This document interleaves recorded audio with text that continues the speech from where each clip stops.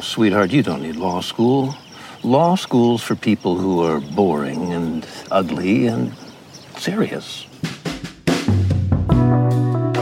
Hey everyone, this is Leon from Fiasco and Prologue Projects. On this week's episode of 5 to 4, Peter, Rhiannon, and Michael are talking about law school.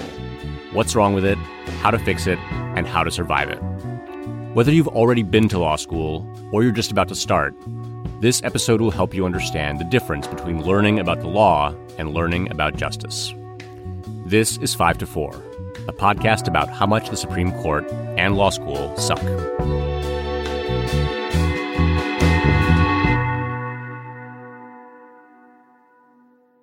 Welcome to 5 to 4, where we dissect and analyze the Supreme Court cases that have eaten away at our civil liberties like rabbits to a suburban vegetable garden. I am Peter. Nice. I'm here with Rhiannon. Hey, hello. And Michael. Hi. I see our producer is very confused about that, but my dad had a garden when I was growing up, so trust me, they are a scourge. I half expected a milk crate challenge metaphor today. Yeah. Unfortunately, I have only recently been exposed to the milk crate challenge, and like I think everyone else, I think I could do it. Yeah, I'm very confident I could do it. Absolutely. I'm 100%. My center of gravity is low. Put me on the crates. Here's why I think I could do it, because I think people are misunderstanding it, and in fact, I think you just misunderstood it. This is not about agility and balance. Wow. This is about crate stacking.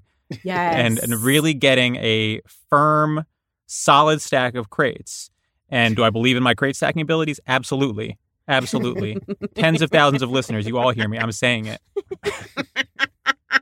Today's episode is about law school. Boo. Seeing as the law is a profession so thoroughly steeped in amorality and faux intellectual brain rot that we felt like we had to make a podcast about it, we figured it might be useful to talk about the school you have to go to in order to join the profession. Yes. You know, I don't think that there's any way to present a comprehensive theory of what's wrong with law school. Law schools are awash in deep systemic problems, some of them shared with other ostensibly prestigious grad programs and some unique to law. Yeah. Like many institutions of higher education, law schools tend to reflect and reproduce the worst elements of the profession. And it's sort of hard to tell where the problems with law school end and the problems with law more generally begin. But we will do our best here to break the worst aspects of modern law schools into their component parts for you. Yeah. I think like we're doing a law school episode, and we went back and forth a lot during prep for this episode on whether we were going to make this like an advice episode. The law school advice threads you see on Twitter. There are whole books written for 1Ls starting law school with advice about how to succeed in law school, all that garbage. But I think we're not going to exclusively go down that road for a few reasons. One is that there's too much law school advice already, right? Yeah, and it's all gold. It's all great advice. Every book is like, if you have a baby, give the baby up for adoption. Yeah. Well, another reason is that like law school success looks a lot of different ways based on the law student, based on what goals a person has, and to be frank, what law school a person attends. So for a lot of reasons, just doing like a full episode on like, here's some advice for you, I don't think it's like particularly useful or interesting. But I do think like throughout this episode, we will be including like maybe less typical advice, not your grandpa's law school advice, but like, having been through it, what do I want law students and young lawyers especially, and particularly if you grew up poor, if you're a person of color, if you are a queer law student, this is stuff that I wish I had known or wish I had known sooner. Yeah. Sure. I'm not going to say I have a lot to offer. No. If you are a queer POC incoming law student, wait till me and Michael guide you through your experience.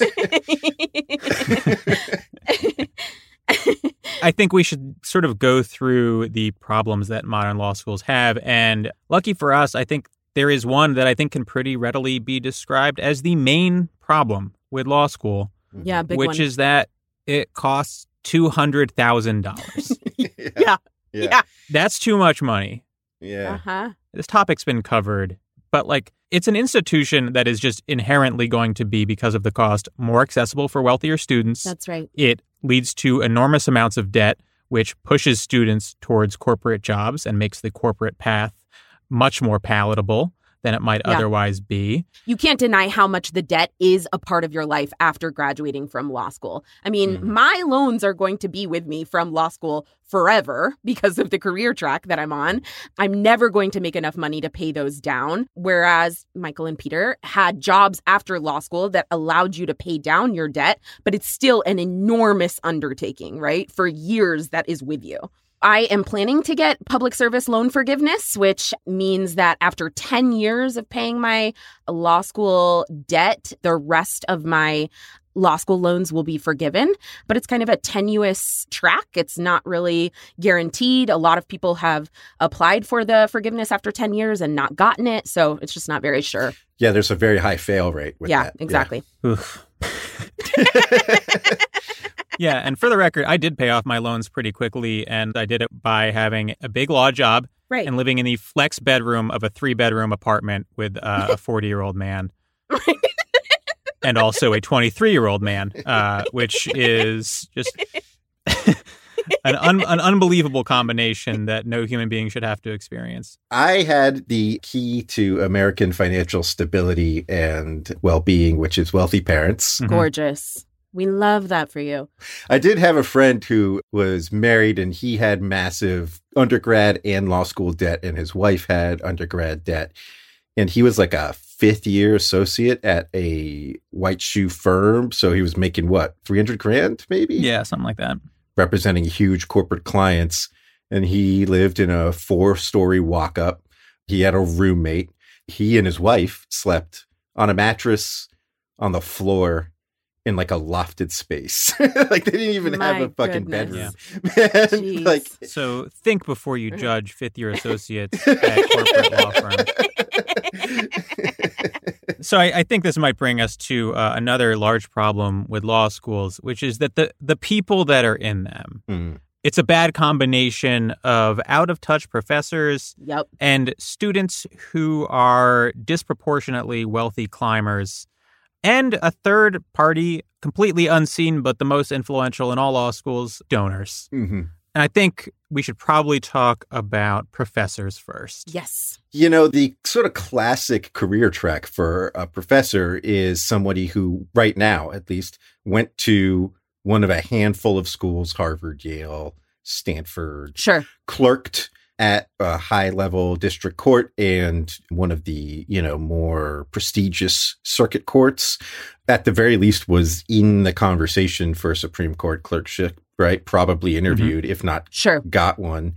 Maybe worked in the private sector for, a year. Maybe worked in government for a year.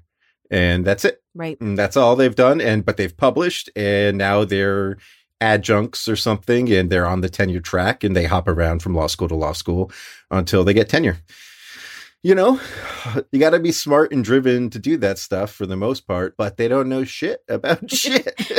I mean, I have, worked for a judge, and I can tell you that doesn't make me qualified to hold forth on the law. Right. And I have more practical experience than the vast majority of new law professors do in the field, as do Peter and Rhiannon. I guess reading a bunch of articles by a bunch of other law professors is supposed to be what gives them their authority. But I think that's kind of bullshit. I think that's exactly right. Although we should say, that is a culture that is fostered and expected at the top law schools, right? And so at law schools across the country, there are different professor cultures from school to school. For sure. You could go to a school where many of the professors have a lot of practical real-world experience, have actual law practitioner experience. Yeah. But I think what drives a lot of this is that a lot of top law schools, even, 50 to 100 law schools, they've never quite figured out whether they're trade schools or not. Yes. And you end up with these professors who are academics and almost philosophers teaching students who are going down in almost every case, a much more practical path, right? Yes. What you have yes. is a lot of people who did well in law school and believe that it's good because, of course, they shine in it. And what it prepares you for more than anything is to be a law professor. That is what law school teaches you how to do. Yeah, yeah. And this isn't even getting into demographics of law professors. The field is vastly, vastly dominated by white men in particular. And it's also going to skew much older. I think it's like a universal experience that you have at least one professor who doesn't really know what's going on moment to moment. Who is ancient. Yeah. I had one, I think it was Fed Courts, where I figured out his pattern for calling on people, and then I would only come in on the days that I was being called on. And you could see on his face that he knew something was wrong, but he couldn't figure out what it was. But this stuff matters, like the cultures that are prevalent on campus. There's a law professor named Eugene Volokh who is an eminent First Amendment scholar. And he is also sort of infamous for loving to say racial slurs. Yeah, he's a massive piece of shit is what he is. Yeah. And he claims it's like a point of First Amendment principle. Yeah. And he has all these sort of rationalizations and backfilling about how, oh, you're going to have to hear this in court, as if any fucking law student, person of color or otherwise, needs to hear slurs from their professors to be prepared to hear them in the real world. It's ridiculous. Right. And also, there's something great about it. I mean, he's trying to make this academic point about we need to say the word that we're discussing. Yeah. And stuff like that, right? But I promise your black students have heard the word much more recently than you think. Yes. Right. Yes. You're don't worry about it, dude. Yeah. We're all hearing it. This. Yes. He thinks that if we don't discuss it in this academic discussion, then it's we're ignoring it. And it's no, the world is not ignoring the N-word, dude. No, Right. we're just trying to use it a little bit less. Right. We're just Right. trying to acknowledge the humanity of our colleagues and friends. Yeah. But so, all these, especially white male law professors who generally think of themselves as liberal and I'm sure voted for Obama and gave money to Biden and all that shit and think that they're champions for their POC students. But they allow a culture that says to their POC students, you're not welcome, right? That's the message that Eugene Volokh sends, that they don't belong the way white people belong. And then they're not as welcome in the halls of academia. And by treating Volokh as anything other than a pariah, as recognizing him as an eminent First Amendment scholar who has important things to say and inviting him to fucking symposiums and all that bullshit. Right. You're saying that, that's okay. Mm-hmm. Nobody buys his arguments because nobody else is saying slurs all the time and being pedagogically, he's got a point. Right. I think we got to say it, guys. Right. Everybody knows it's total bullshit. Yeah. And this is a major issue in a lot of places. And if this feels like isolated incidents, for lack of a better term, I encourage everyone else to just wait it out, because the affirmative action discussion in front of your black friends and colleagues, it's about to happen. It's going to happen sooner than you think. Absolutely. And it's about as completely insane and out of touch and uncomfortable as it sounds. Yep. Yeah, I also wanted to say the lack of sort of demographic diversity among law school professors plays out in a lot more subtle ways every single day, right?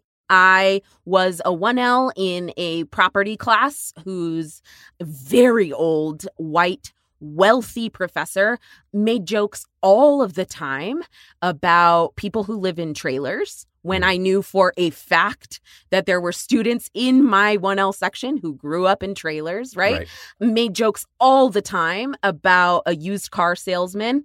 Guess what? That's what my dad does. He sells used cars for a living, right? And so it's not to say that it's so normal, that's just the way it is and we should accept it. It's just to say that if you're out there about to embark on the journey, if you can prepare yourself to expect a lot of microaggressions, racism, all of the time, that might soften the blow. Maybe some macroaggressions as well. Just another way that it's going to be harder on women, on people of color to get through a very stressful time. Yeah, good point. Also, Peter reminded me with the affirmative action discussion before we continue that another discussion you should just be bracing for yourself already is in 1L Crim Law. Oh, yeah. There will be at least one class where you discuss rape, and it's going to be painful. Oh, yeah. It's rough. There are going to be people who say some shit or raise some questions, and you're like, yeah. It's not fun. Yeah, and then that dude's going to be like, hey, you want to go grab a drink? And you're going to be like, no. No, I don't. Absolutely not. Absolutely. We're done. Yeah. You're out of the study group, bro. All right. On maybe what you might call a less systemic note, I think we need to talk about gunners. Yes. Now, there are different perspectives on gunners among even the hosts of this podcast. That's right. I will give my opening statement, and then we will perhaps hear a rebuttal. I think the cleanest definition is someone who participates in class discussions to a point that might be excessive, such that their classmates become irritated. Mm-hmm. The gunner takes advantage of the discussion-based format of law school to interject their own train of thought over everything. And as a result, classes are frequently derailed because they think that some perceived nuance in the law that might not even exist and definitely won't be tested is worth chasing down in a 15-minute back and forth with a professor who is so thrilled that someone is interested in his shitty class that he doesn't notice that he's simultaneously wasting the time of 75 people. Thank you, counsel. You may be seated. Opposing counsel, do you have anything in response? Yes, I do. I won't deny that I think the behavior you described could be accurately called gunner behavior. Yeah. But to me, an important part of law school is the curve. And the idea behind the curve is that it's not how well you do, it's how much better you do than your classmates. And so a key part of being a gunner is being someone who is trying to, like, at the very least, not help their classmates, if not straight sabotage them.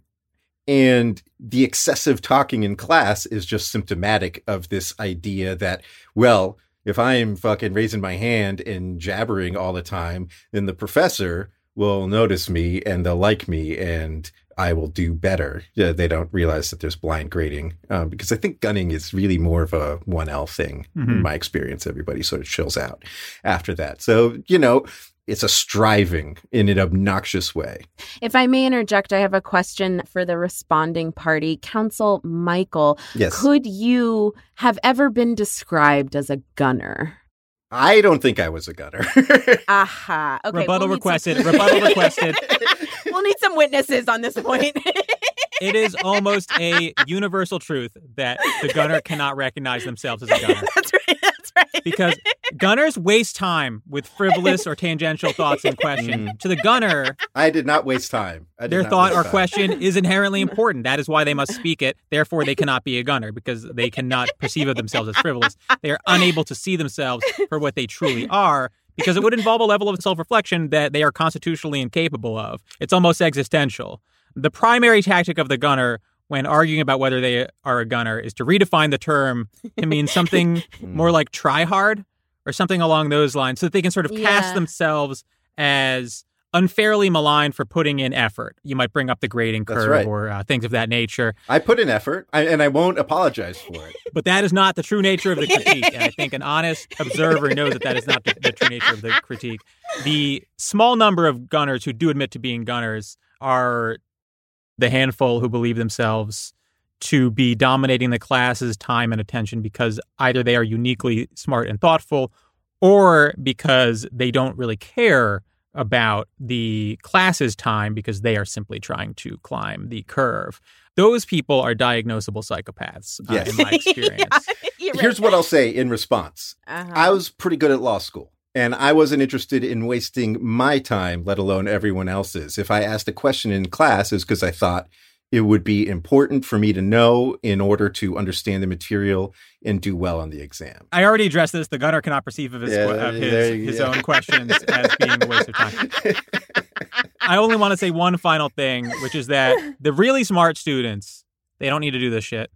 The truly smart kids, they play online poker during class. They sit in the back. And when the professor calls on them, they read verbatim off the outline that someone else sent them. And then when the professor throws them a curveball, they look him right in the eye and they say, I have no idea. And you give them a look where the professor knows that he can keep pressing, but it's not going to do anyone a single bit of good. There's no more blood to squeeze from this turnip. And then you get an A-. The one other thing I'll say is that there is a culture in some law schools of straight aggression to other students, right? Yes. And there's like infamous in some schools, people will tear important pages out of books in the library so that other students won't get like the information they need to complete an assignment. Right. That is not only psychopathic behavior, but it is quintessentially gunner behavior. Yeah. I think that's right. And I would never do something like that. We think you're nice, Michael. It's okay. We love you, Michael. Okay, yes, thank you to both parties. I will render my verdict later based on argument and briefings. And vibes. Yeah, and vibes. All right, so let's talk a little bit about law school classes. I think the first thing to go over is the required course load. Law school sort of mandates that you start off with a few specific classes: contracts, torts, criminal law, Con law, property, civil procedure. Now, for the most part, I don't have a ton of objections here, but I would like to talk about property law a little bit. Since my time in law school, property law has been slowly yanked out of the primary curriculum at many schools. Property law is a class that's essentially about common law property principles, which is notable mostly because almost none of these principles have any practical application today, as they've been replaced by actual statutes and regulations. Property law is a very American class, right? It's sort of like a vestigial remnant of a time when the concept of like who owned what land was important to Americans. Right. And so you spend a whole semester learning about what amounts to legal philosophy because it has no practical application. And what sort of conditions can you put when you transfer the land? Right. Shit like that. And it's so completely detached from the reality of like the practice of law that you have to take other classes to actually get good at property. If you want to do like passing of property, you need to take like trusts and estates. I took a class about zoning laws and variances and all the laws that really govern property in this country, which means that they required me to take property law, but then they had to create an entirely new and separate class to teach like actual property law. Right. That's right. Yeah. Just a great example of how much of law school is rooted in the past. Exactly. God, it's so fucking boring, dude. It is. It is really boring. Yeah. All right, let's talk about grades, because almost every law school has an aggressive curve, and the result is an intense focus and obsession within the administration and among the students on grades. Yes.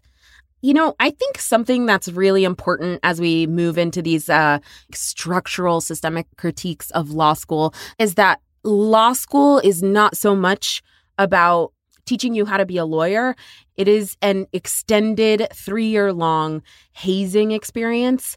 And part of that mandated cultural suffering to bring you into this prestigious elite club, part of that is an obsession with grades. So first of all, this experience, again, is really different depending on where you go to law school. Frankly, the rank and self-awareness of your law school. And law schools, even the elite law schools, do grading differently depending on what school you go to. You know, Harvard and Yale sort of are on these... they don't have real grades. That's fake. Right. There's a fail and then a pass. You got high pass. They've just created tiers that don't have the letters. Right. But like it's the same thing. It's like nice boy gets a kiss on the forehead. Yes, that's exactly right. And nice boy has been naughty. Those are the grades. Right. Some schools publicly publish student ranks at the end of every semester, depending on grades, that kind of thing. All of it, I want people to know, is largely bullshit. And all of it, I want people to know, is a culture that you can, depending on where you are and depending on what your personal goals are, opt out of if you would like. So I went to a good law school and we were not ranked or anything, but people talked about their grades constantly. They talked about their grades in individual classes and they talked about their GPAs all of the time. And even though on paper I did very well, I never talked about my grades, and that didn't hurt me. So to the degree that you can opt in and opt out of sort of individual smaller aspects of the hazing culture, the prestige obsession of law school, do that. Yeah. It makes everybody miserable. You should be making each other feel better and lifting each other up. Right. And success in grades doesn't map onto success in 95+% of the profession. Right. And nor do most of the metrics that the legal field is obsessed with. Like, a lot of people will say, oh, LSAT scores are important because they are strong predictors of success in law school, which is true, but also sort of lacking in meaning. Like, you can go even farther. You can say success in middle school is important because it's a strong predictor of grades in high school, which are strong predictors of your ability to get into good colleges, and your grades in college, which in turn are solid predictors of LSAT, which in turn are solid predictors of your law school grades. All of that is like statistically provably true. Right. But what that is not a good predictor of is your ability to lead a successful life as a normal, happy human being, or even to be a good lawyer. Exactly. Like, the only thing that elite law school grades are a particularly strong indicator of is your ability to get elite law jobs after graduation. Yeah. The system operates primarily as its own sort of self-contained prestige gauntlet. And the only notable function of it is to churn out socio-political elites. Yeah. If your goal is to be an academic or grub for other prestigious positions your whole life, then you're going to need to get into an elite law school and work super hard and get great grades. But if you want to be a good lawyer, I would say you don't really need to worry about it too much. And I have practiced with a lot of people, and I have never really noticed any sort of correlations between who I thought was a good lawyer and who did particularly well in law school. Right. Or what law school they went to. Especially what law school they went to. Absolutely. And if you're in like big law, a pretty safe bet is that someone who was at a lower ranked law school is going to be a better lawyer than some schmuck from Harvard. For sure. Because they let any moron from Harvard walk into a big law job. But, but you probably had to work your ass off to get in from a lower ranked school. And, the last thing I want to say about grades is if the actual goal of law school grades was to determine whether you'll be a good lawyer, there wouldn't be a curve, right? Yeah. Curved grading is meant to rank you relative to your peers. But law isn't generally a relative profession. Two people can represent their clients effectively at the same time. The purpose of the curve is to drive competition. And, I think you can make the argument that in something like med school, to a degree, where the stakes are human life and health, you can maybe make that argument for a system like that where they want people constantly striving, although they've even run into trouble in med school with mental health, et cetera, et cetera. Oh, for sure. Yeah. But in law, it's mostly just a way to foster and reinforce a high stress environment that trains students to prioritize prestige and certain formalized metrics of success. Yep, that's exactly right. And it brings me back all the time to remembering that law school is a business, okay? Those businesses do better when students have prestigious clerkships that they're placed in after graduating and when students make shitloads of money, right?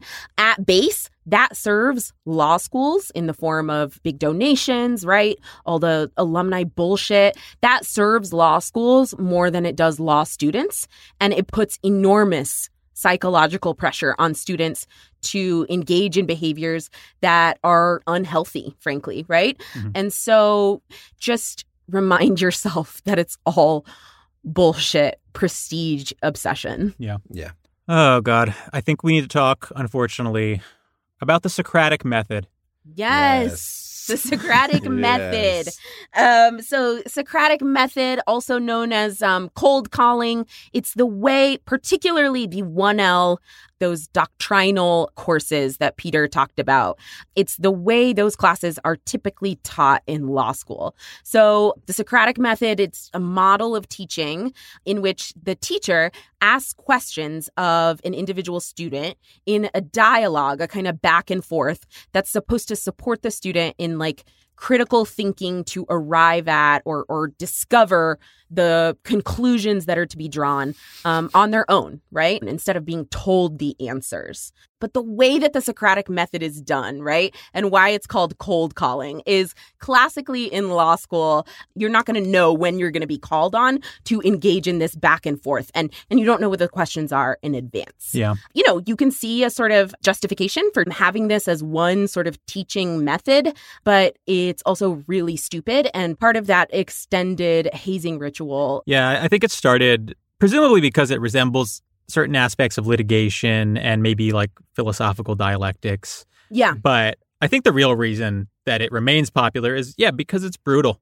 It puts people on the spot. It forces you to be on high alert during class.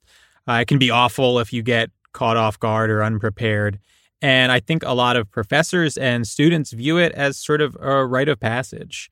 And moreover, I think embedded in the adherence to the Socratic method is this sort of reactionary idea that struggle and conflict breed strength and weed out weakness. Yes. And, Corey Robin wrote about this in his book, The Reactionary Mind. This is a reliable strain of conservative thought, the idea that in order for people to truly meet their potential, there must be friction and conflict. And you see it in how many professors approach the classroom. Yeah. You mentioned philosophical dialectics, and I think that's important. If you look at the educational backgrounds of law students and law professors, I think the three big ones are usually government, history, and philosophy. And philosophy is like very well represented in law schools. And this is how philosophy classes are taught. And you do the reading and you come into class and then there's a discussion and people offer different points of view and the professor like prompts people. Right. And yeah. It's very similar to law school. But besides not being the way a lot of people learn very well and not necessarily the best way to teach this material, it also, I think, ends up, enforcing the idea of law as this sort of abstract and detached and philosophical thing that's not connected to like the material realities of the people who are like affected by the laws, right? Right. All right, why don't we take a quick break and we'll be back.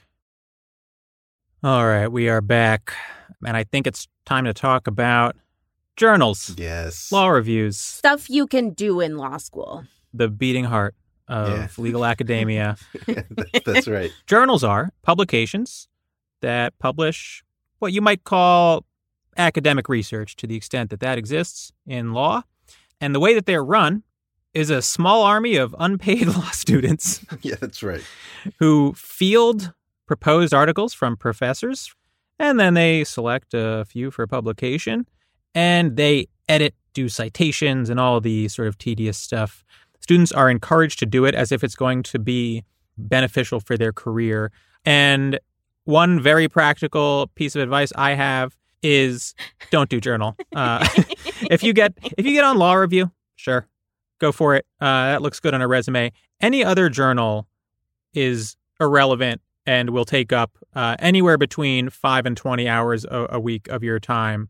That time is precious. Don't throw it away to like the Journal of Business Law at your school. It is not worth it, I promise. Right. And, money where my mouth is. I quit journal after the first year. As soon as I realized that it was like a viable option, I quit. And people were like, oh, can you do that? Like, isn't your like employer going to ask you questions about it? No, absolutely not. No one ever noticed. Not once. The other thing about journal, though, is that like for law professors, teaching is sort of secondary. Their primary job is publishing. Yeah. Writing about the law. And whether or not they get tenure is largely, and whether or not they even hired in the first place is largely based on their, success in placing articles and the quality of those articles, the quality of journals they're put in and all that shit, which means that a bunch of shithead 2Ls or 3Ls who don't know anything about anything are making decisions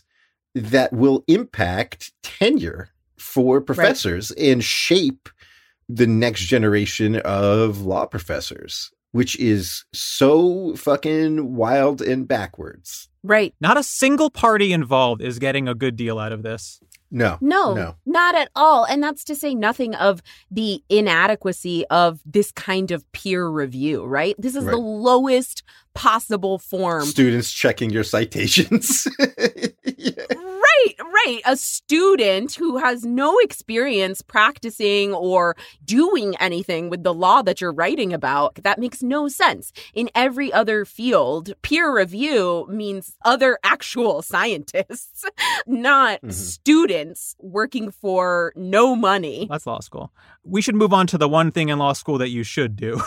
Yeah. Turning to something that's maybe a little bit more useful, actually relevant to the practice of law. One thing you can do in law school is take clinics. So clinics are law school courses. You're usually getting class credit, and these are special classes that are available usually to second year and third year law students, where you are actually doing some sort of real world lawyer work under the supervision of a clinic instructor, clinic professor, usually a practicing attorney whose job it is to oversee the work of law students in the clinic. So for example, I was in 3 clinics in law school. I took the criminal defense clinic, the actual innocence clinic, and the capital punishment clinic. And in each of those clinics, you are doing sort of that area of the law. So in the criminal defense clinic, I had real life clients, people accused of crimes, misdemeanors, and I represented them for a semester or for the whole year under the supervision of the clinic instructor, right? Clinics are where you are learning how to do that work well. I talked to a few of my friends from law school in preparation for this episode, and across the board, they said that none of them regretted not doing a journal so that they could do a clinic. Right. Can I ask you something, Peter? Did you do a clinic? Yeah. I did a couple. Did you do clinics, Michael? No, I didn't do any clinics. more of a seminar kind of. Yeah. That's right. Yeah. I loved my seminars. He's like, no, I was in a back and forth with my property professor. So back on to the problems with law school. And I think we've peeled back a bunch of layers of this onion. And we are now at what is taught in law school and the problems with what is taught in law school. I think the fundamental issue for me is that law schools don't give a good understanding of the history or theory of law. They don't have enough normative discussion in most cases. But then on the other hand, they also aren't very effective training for the practice of law. Right. Law school is hyper-focused on jurisprudence, right? They want to tell you exactly what the state of the law is in most classes. The emphasis on historical and political context is often missing. And as a result, the presentation to law students is sort of as if the current state of the law, the status quo, is almost this force of nature, this thing that simply exists, not something that was built, but something that is simply there and you need to understand.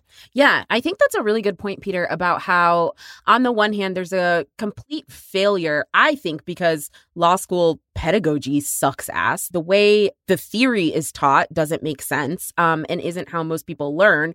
And then on the other hand, it's very easy to graduate from law school and have no idea how to draft a contract or question a witness if you don't want to learn those things, right? I'd go the other way. I'd say it's difficult to graduate and know how to do it. Yeah, absolutely really good point. Yeah. And the only way you are tested on what you've been taught, supposedly, is one exam, right? And that's it. Yeah. What law schools hold themselves out as doing is teaching you a form of analysis. Right. You'll hear a lot that law schools don't teach you what to think. They teach you how to think. Yes. What they won't tell you is that built into how to think are a bunch of ethical and political presuppositions that go largely unchallenged.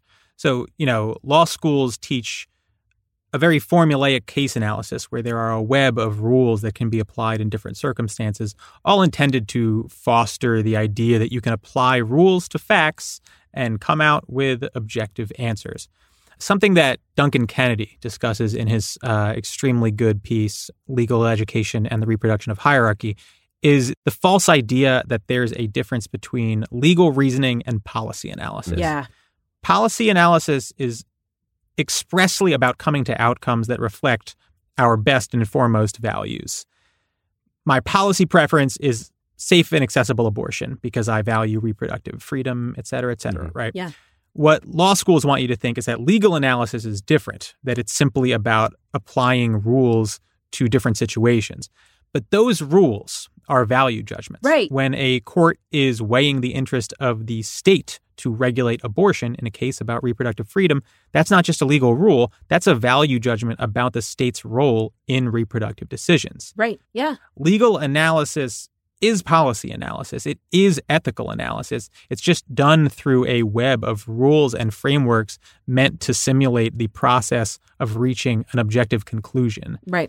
One of the ways that law schools teach formalistic analysis of the law is to insist that analysis cannot be driven by outcomes. So the principled lawyer must follow the legal rule wherever it takes them, even if the outcome is manifestly unfair.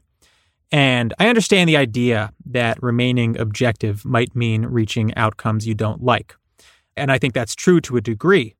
But I think that the formalistic insistence on largely ignoring outcomes, which is often taught in law school, is very misguided. Yeah. If you apply a rule and the outcome is plainly unjust, that shows you that perhaps the rule is not a good one. Exactly. That there are circumstances it doesn't properly account for, at the very least. So, should you work backwards from the outcome you want? No. But outcomes are how you evaluate rules. Right. Not only should they not be ignored, they should factor heavily into how you interpret legal rules, into how you do legal analysis. That's right. And shifting gears a little bit, something that frustrated me at my law school, and I think is pretty common, is that there aren't many or any structured paths in terms of when you get there and say, well, this is the sort of career I want. This is what I hope to do with my law degree, where like, these are the core courses you need to take. Here are the professors you need to talk to. Here's the clinic you need to take. Instead, everything is just kind of like, well, get a bunch of credits, get a bunch of good grades, get on journal. And you're left to sort of grope in the dark about what would be best. Yeah. And I think one of the results of leaving students in the dark like that is that, between the cost of school, the curriculum they push, the administrative services, and the fact that students don't have a lot of guidance, many schools create a paradigm where the path of least resistance is corporate law. Yeah. Yes. If you want to do corporate law, it is essentially spoon-fed to you. And if you don't know what you want to do, corporate law becomes the sort of default state, right? Yeah. If you want to do public interest, at least where I went to school, you have to, ask some people some questions, and people will point you to resources. If you want to do corporate law, you can essentially take just about any classes. Yeah. You get emails with updates about corporate law firm hiring, and all the information is provided to you. Right. It's right in your face. That creates a circumstance where a lot of students who just don't know what they want to do, they're disproportionately fed into corporate life. You spend all of 1L sort of underwater, like trying to fight to, keep up and get good grades. And then you're done and you're getting emails saying like, oh, on-campus interviews start in a few months. You got to get your resume uploaded to like, the database. And it's like, if you don't know already what you want to do and what path you're on, it's like, okay, I guess I should upload my resume. I guess I should prepare to interview with all these big firms and do OCI. And the red carpet is laid out for you. It's not like they're alternatives. It's just like, This is what everybody does. And if you want to do something else, like you're really on your own. Right. And, so people know law school is 3 years. After the first year, there is interviewing for corporate firm jobs. You get an offer to go be a summer associate the following summer, the summer after your second year. Almost all summer associates will ultimately be offered a full-time position. And as a result, before you enter your second year, a huge percentage of students, especially at the elite schools, know what law firm they will be working at after graduation. Right. Yeah. Only 1 year in out of 3. Right. And part of the reason that corporate law firms are doing that is to get out ahead of any career decision that you might otherwise make. Exactly. They could easily do hiring a couple months before. Why don't they? Because this allows them to recruit as many students as possible. And it puts students in a situation where you feel like you have two choices. One, accept a corporate job right before your second year even begins. Or two, roll the dice. Yeah. Right. You don't know what your job prospects are going to be without it. That puts students in a precarious situation, and a lot of them are going to choose to just go this, quote unquote, safe route and become corporate lawyers. Yeah. I know a summer associate that put a partner into a headlock at an event, jokingly, and got an offer. Yeah. Got an offer for full-time employment. Gorgeous. It's impossible to blow it. The only summer associate I know of who didn't get an offer at my firm was at a dinner with a major client and started openly questioning the firm's litigation strategy to the client. Love that. Nice. That's how you do it. King. Rest in power. I mean, it makes it super easy. If you can land a summer associateship, you're set. And then you have 2 years to cruise. That brings me to another problem with law school, which is it's too long. Preach. Yeah. The fact that there's 3 years of law school is stupid and useless, and again, only serves business interests. Law schools make more money because law school is 3 years long, and it really does not need to be. There are really interesting alternative suggestions or restructurings of law school where everybody would still take the doctrinal courses, but part of the second year or the entire third year could be structured around apprenticeships, practical, real-world experience where you are actually learning how to do lawyering, because everybody in law school can agree that at least the third year is an utter scam that is useless. Yeah. The problem is that if they restructured it, they would have to potentially get professors to teach students how to practice law. Ruh-roh. And unfortunately, they don't know how to do that.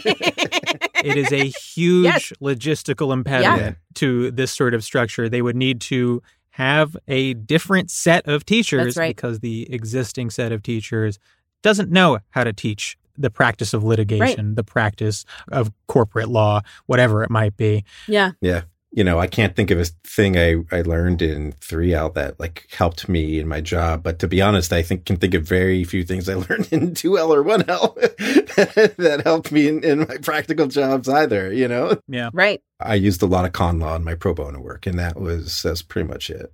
So before we move into the very last phase of this, I want to quickly talk about something we've touched on in various regards, but the ways in which law schools foster relationships with government institutions, corporations, and big law firms. It is pervasive, especially at elite schools. Yeah. Law schools foster these relationships because it gives them access to money.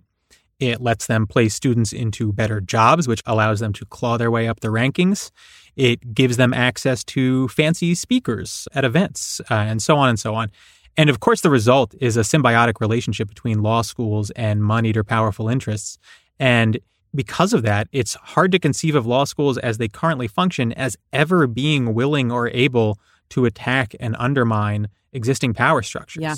No matter how many nods to liberal principles they might make, they are just too reliant on these hegemonic institutions to ever be truly dedicated to any sort of reparative or restorative justice. You know, that's why I think the idea of like broad ideological reform of law schools, I mean, it's a lost cause. It's like talking about reforming the government. But is it not such an interesting and pervasive scam, though? Because I don't think that like most people know this about law school. I mean, I was one of these people. I don't know if everybody is like this, but I went to law school thinking that everybody there would sort of have, at the very least, an intellectual interest and at most, like me, a sort of passion for the idea of justice. Yeah. And it's just not the case when you get there. No, there's a real institutional endorsement of the idea that law is abstracted from human life. Yes. Yeah. I talk about these institutions being intertwined inextricably, but one very simple thing to do would be to prevent like corporate law firms from donating to law schools. Yeah. My law school had like classrooms were for sale. Anyone could buy the name of a classroom and they would put a little plaque next to it being like the John H. Dipshit classroom, right? Right. Yeah. And law firms would buy them. Yes. And when we were near graduation, a bunch of us were drunk late night on campus and we snuck our way into administrative offices. And I found a stack of plaques with law firm names on them. They were plaques that you would put above a classroom. They weren't for a specific classroom. All of the classrooms at the time were spoken for, so to speak. Yeah. We're donated for. So what we theorized was that they used these to try to bribe law firms to be like, here's your plaque. All it takes. Look at it. It's is real. a donation of $500,000, and we will slap this above the shittiest classroom in our basement, and you'll be remembered forever. Yes. They got that shit engraved. Yeah. So as we head out, we didn't really want to do advice because I think students are just flooded with it. Yeah. Mm-hmm. But I think it's worth talking about things someone, you wish someone told you. I want to say two things. One is that every year there's a bunch of Twitter threads about, like, here's my advice to 1Ls. Yeah. And 80% of what you see is demonic. Just absolutely without soul. Yeah. Untouched by the light of God. Yeah.